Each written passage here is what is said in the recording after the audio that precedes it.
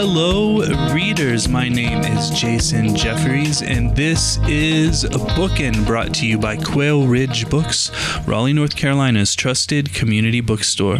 My guest today is Kate Messner. Her books have been New York Times Notables, Junior Library Guild, IndieBound, and Bank Street College of Education Best Book Selections.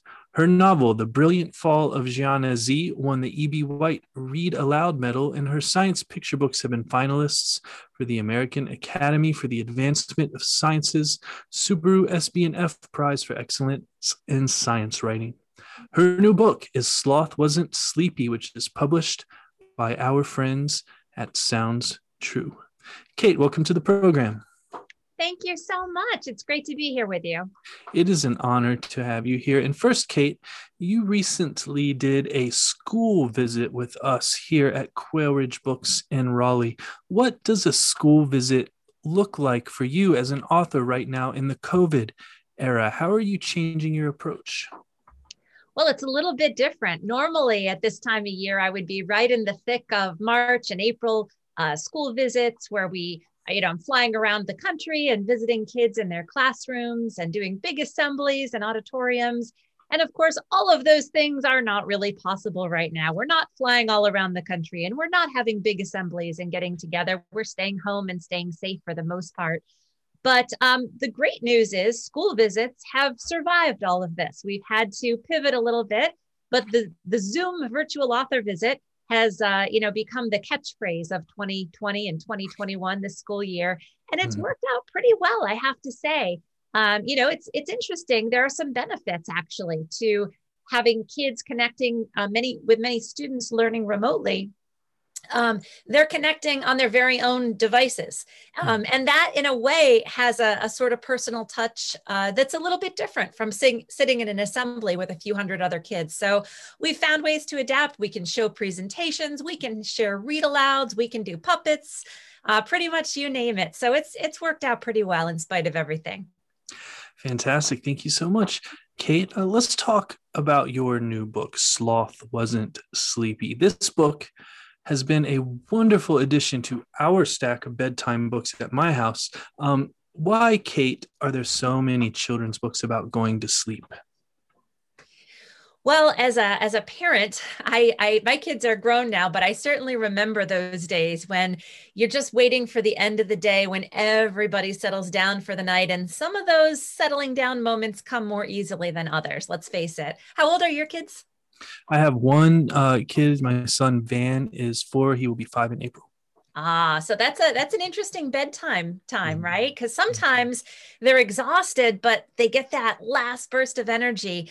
But sometimes kids are exhausted and they go to sleep or they go to bed and their little brains start to swirl with worries. And that's really what I was coming at with the book Sloth Wasn't Sleepy. It's about this little sloth who gets in bed at night and she's ready for bed. But then as soon as she lies down and looks at the ceiling, her brain starts to swirl with worries. And I think that's a story that all of us can relate to at any age, especially this past year or so. So it's a book about learning to let go of those things and learning to settle down and take some deep breaths and let them go and get our minds at rest so we can sleep.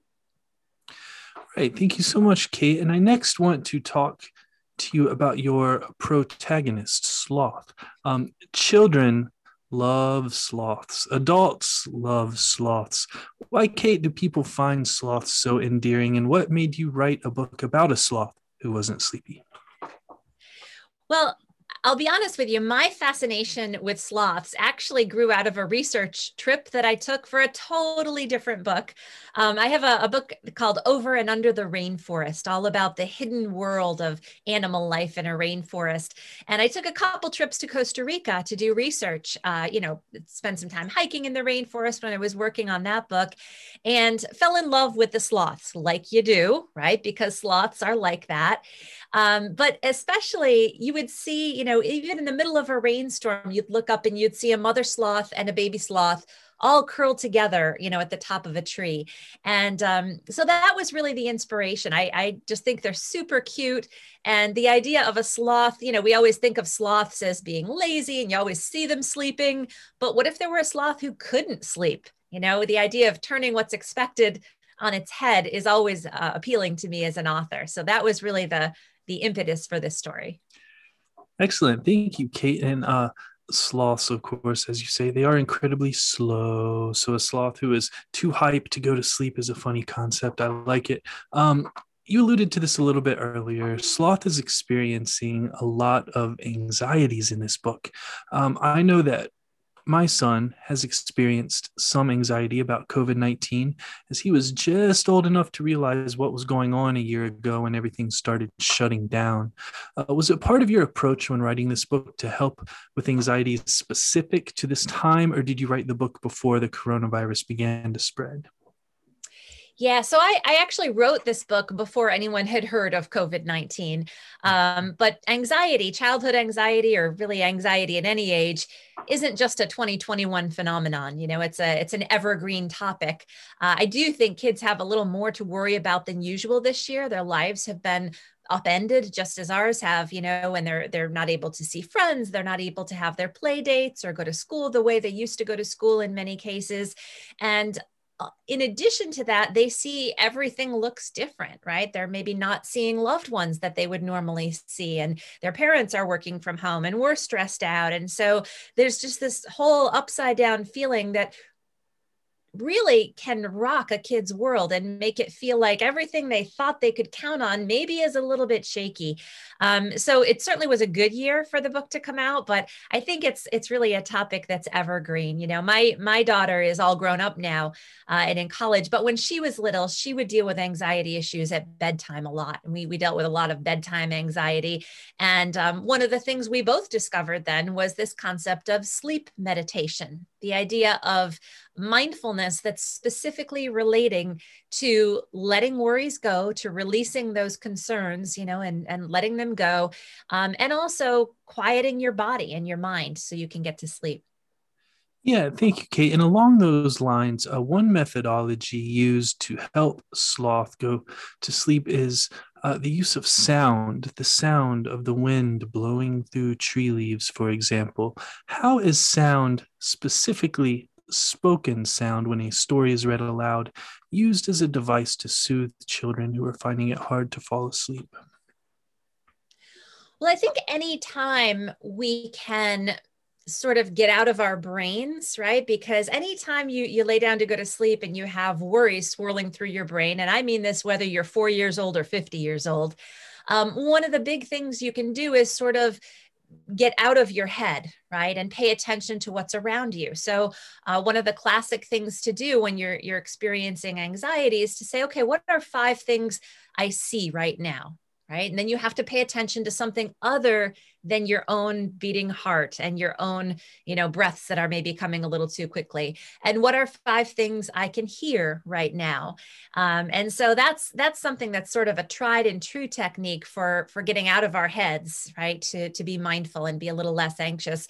But in addition to that, I chose the sounds of this story specifically to have a calming effect. Some words do that, right? The idea of trees that go shush, rush, shush, rush, almost sounds like a white noise machine when you say it. And so there sort of was a double goal there, was one to pay attention to that technique of listening and getting out of our heads, but also to focus specifically on those sounds that are pretty calming. Absolutely. Thank you so much, Kate. It is a technique that works very, very well in our house. Listeners, we are going to take a short break for a word from our sponsor, and then I will be right back with Kate Messner. The Bookin' Podcast is sponsored by Libro FM Audiobooks. Libro FM lets you purchase audiobooks directly from your favorite local bookstore, Quail Ridge Books. You can pick from more than 100,000 audiobooks, including New York Times bestsellers and recommendations from booksellers around the country.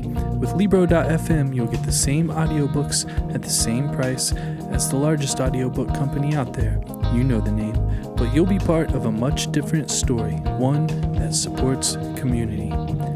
Listeners of Bookin' can get a 3-month audiobook membership for the price of one.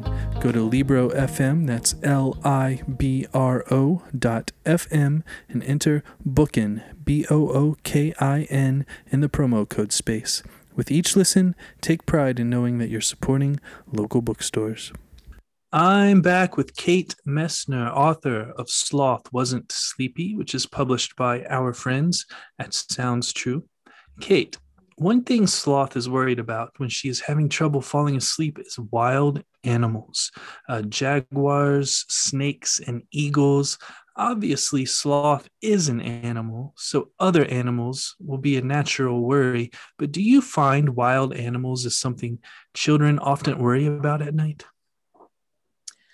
I don't, to be honest with you. I mean, most kids, even kids who are afraid of snakes, for example, don't typically worry that a snake's going to show up in their bedroom at night. And I did that by design as well.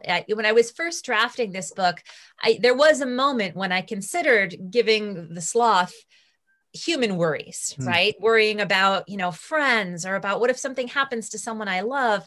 But those are very real things that human children worry about. And one thing I didn't want to do was place possible worries into a child's head at bedtime, right? And so, most of us as people don't need to worry about sharp-taloned eagles, right? So that was a way to discuss the idea of things that cause anxiety in a hypothetical way without planting an actual worry in a real child's head. Excellent. Thank you, Kate.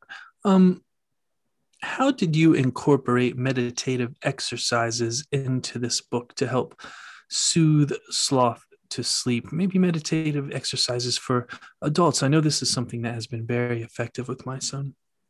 Yeah, and was with my daughter as well, when she was struggling with some sleep issues when she was a kid. I think that was really the main goal. When I had this notion of a sloth who couldn't get to sleep, one of the first things that came to my mind was, well, what do you do when someone you love can't go to sleep, right? You try to help. And one of the things that my daughter and I would do together were these sleep meditations. And there are lots of different forms that can take, from sleep stories, from, quiet stories, or envisioning very peaceful places where you're perfectly at rest, to mindful breathing and counting. And that's a really effective thing that literally lowers our heart rate when we slow our breathing down, right? And it helps your body get ready to sleep.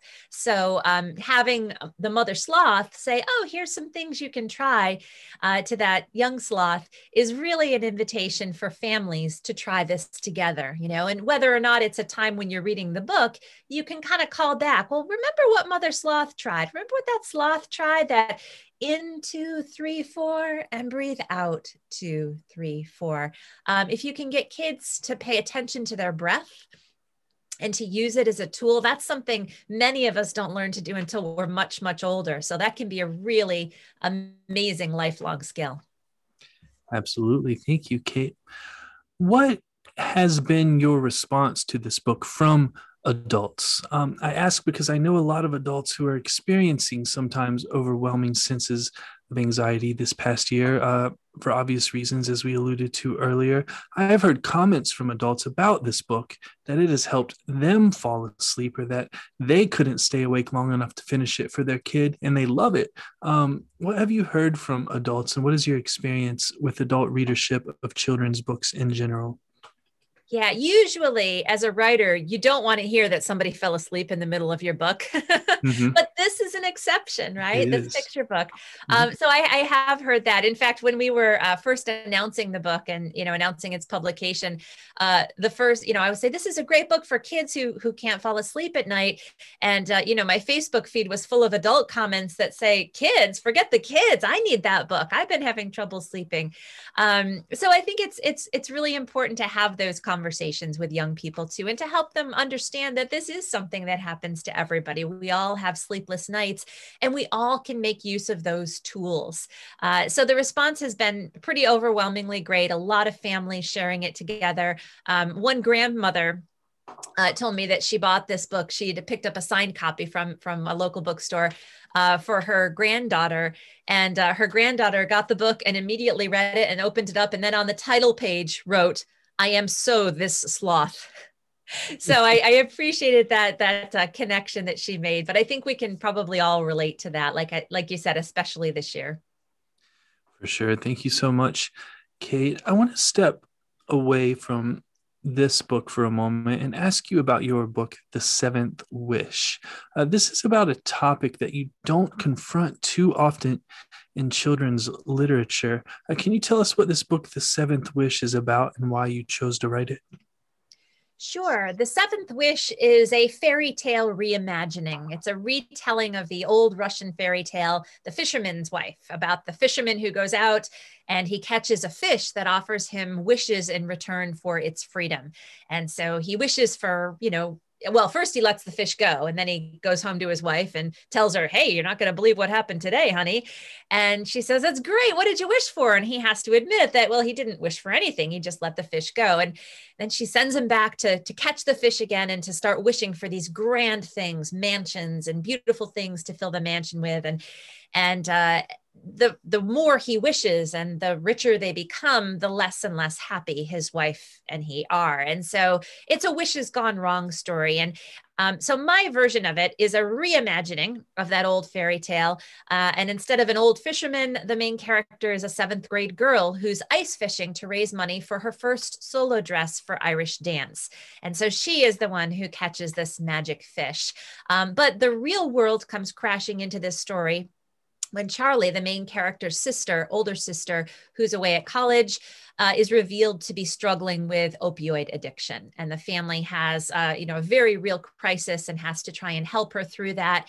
And this was really the first book for younger kids, younger than young adults. So this is a middle grade novel for readers age 8 to 12 or so, 8 to 13. And it was really the first book for that age group that talked about that, right? That talked about heroin. It was a moment when I had to explain to my editor that my fairy tale reimagining was also about heroin addiction, but don't worry, it'll be okay. And so, but really that's an interesting way to approach real world issues that can be kind of scary to kids through that lens of light fantasy, because it's a way in and it's a way to open those conversations with families. So this is about a main character whose older sister struggles with heroin addiction, and how a family comes together over that to help her through it, and a lot of the realities of it too. So I think it's been an interesting book to share with people, to share with families, to share with schools. I've been invited into schools along with their DARE officers, with their drug prevention education officers, to do group programs, and that's been amazing. There are communities. There's a whole county in Vermont, Addison County, that's been sharing this with all the fifth graders as a way to launch that conversation about how do we talk about drugs and how do we talk about prevention and healthy behaviors. So it's been a really amazing process to have this book out in the world, and also to deal with some of the adults who are a little put off by it and a little, frankly, scared of the idea of having honest conversations with kids about these things. So it's been an interesting back and forth to talk about that and to try and help people understand that, we don't need to protect children from stories. What we need to do is have honest conversations with kids, and sharing information is how we protect them, and having those conversations and building that trust is how we give them armor to deal with things like substance abuse. Absolutely. I'm really glad that you wrote that book, Kate. I'm sure that it has helped many, many people and will continue to in the future. Finally, to bring the conversation back to Sloth Wasn't Sleepy, the illustrations in this book are wonderful. They are by the very talented Valentino Toro. Can you walk us through the process of working with Valentino and any illustrator, including how an illustrator for a picture book is chosen?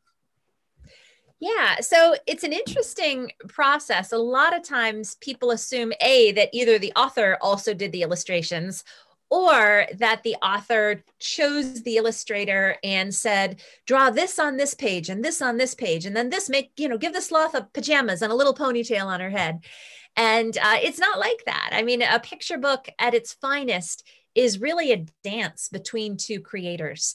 And so in this situation, it was the publisher, the editor, and the team at Sounds True who read the story when they acquired Sloth Wasn't Sleepy and said, "Oh, we have a perfect illustrator for this," and told me about Valentina Toro's work. I've never met Valentina. She is in Colombia.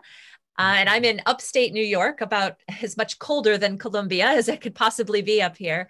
But it's amazing how two people's visions can come together for a picture book. So really all I supplied was that original text. And then it was up to the creative team at Sounds True and Valentina to envision that and to say, okay, what is our sloth going to look like? And what color will her pajamas be? And all those things. So as an author, one of the greatest days in the creation of a book, the lifetime of a book, is the day when you get to open your email and see those illustrations for the first time, because then you can see what your words inspired someone else to create, and also what the illustrator added to the story, because illustrators add so much that maybe isn't even there in the original text. And that's why a picture book always ends up so much better than I thought it was going to be.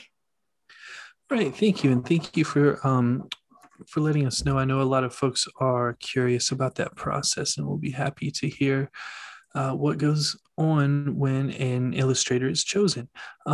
And thank you, Kate, for writing this book. As a parent of a child who sometimes experiences several days long sleep issues, we love this book in our house, and we are so appreciative that you have written such a thoughtful, endearingly meditative book.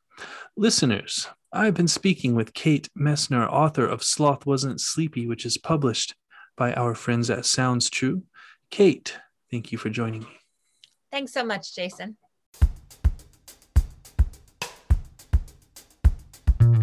Once again, I have been speaking with Kate Messner, author of Sloth Wasn't Sleepy, which is published by our friends at Sounds True. Please visit us at www.quailridgebooks.com to order a copy of Sloth Wasn't Sleepy with free shipping. I would like to thank our sponsor, Libro.fm audiobooks. Please navigate over to Libro.fm and enter the promo code BOOKIN, that's BOOKIN, in the promo code space to get one free audiobook and support your favorite local independent bookstore in the process. My name is Jason Jeffries, and this has been Bookin'.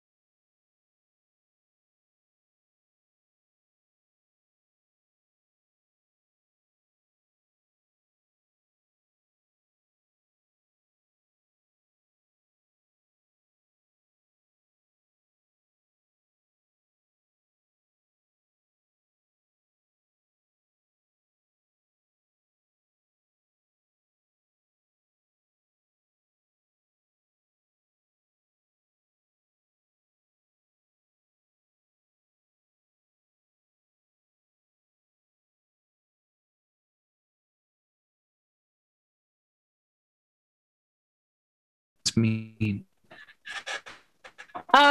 Well, I think that she understands this book, and it's true, I think, as a deeply spiritual expression of love, of family, and of community.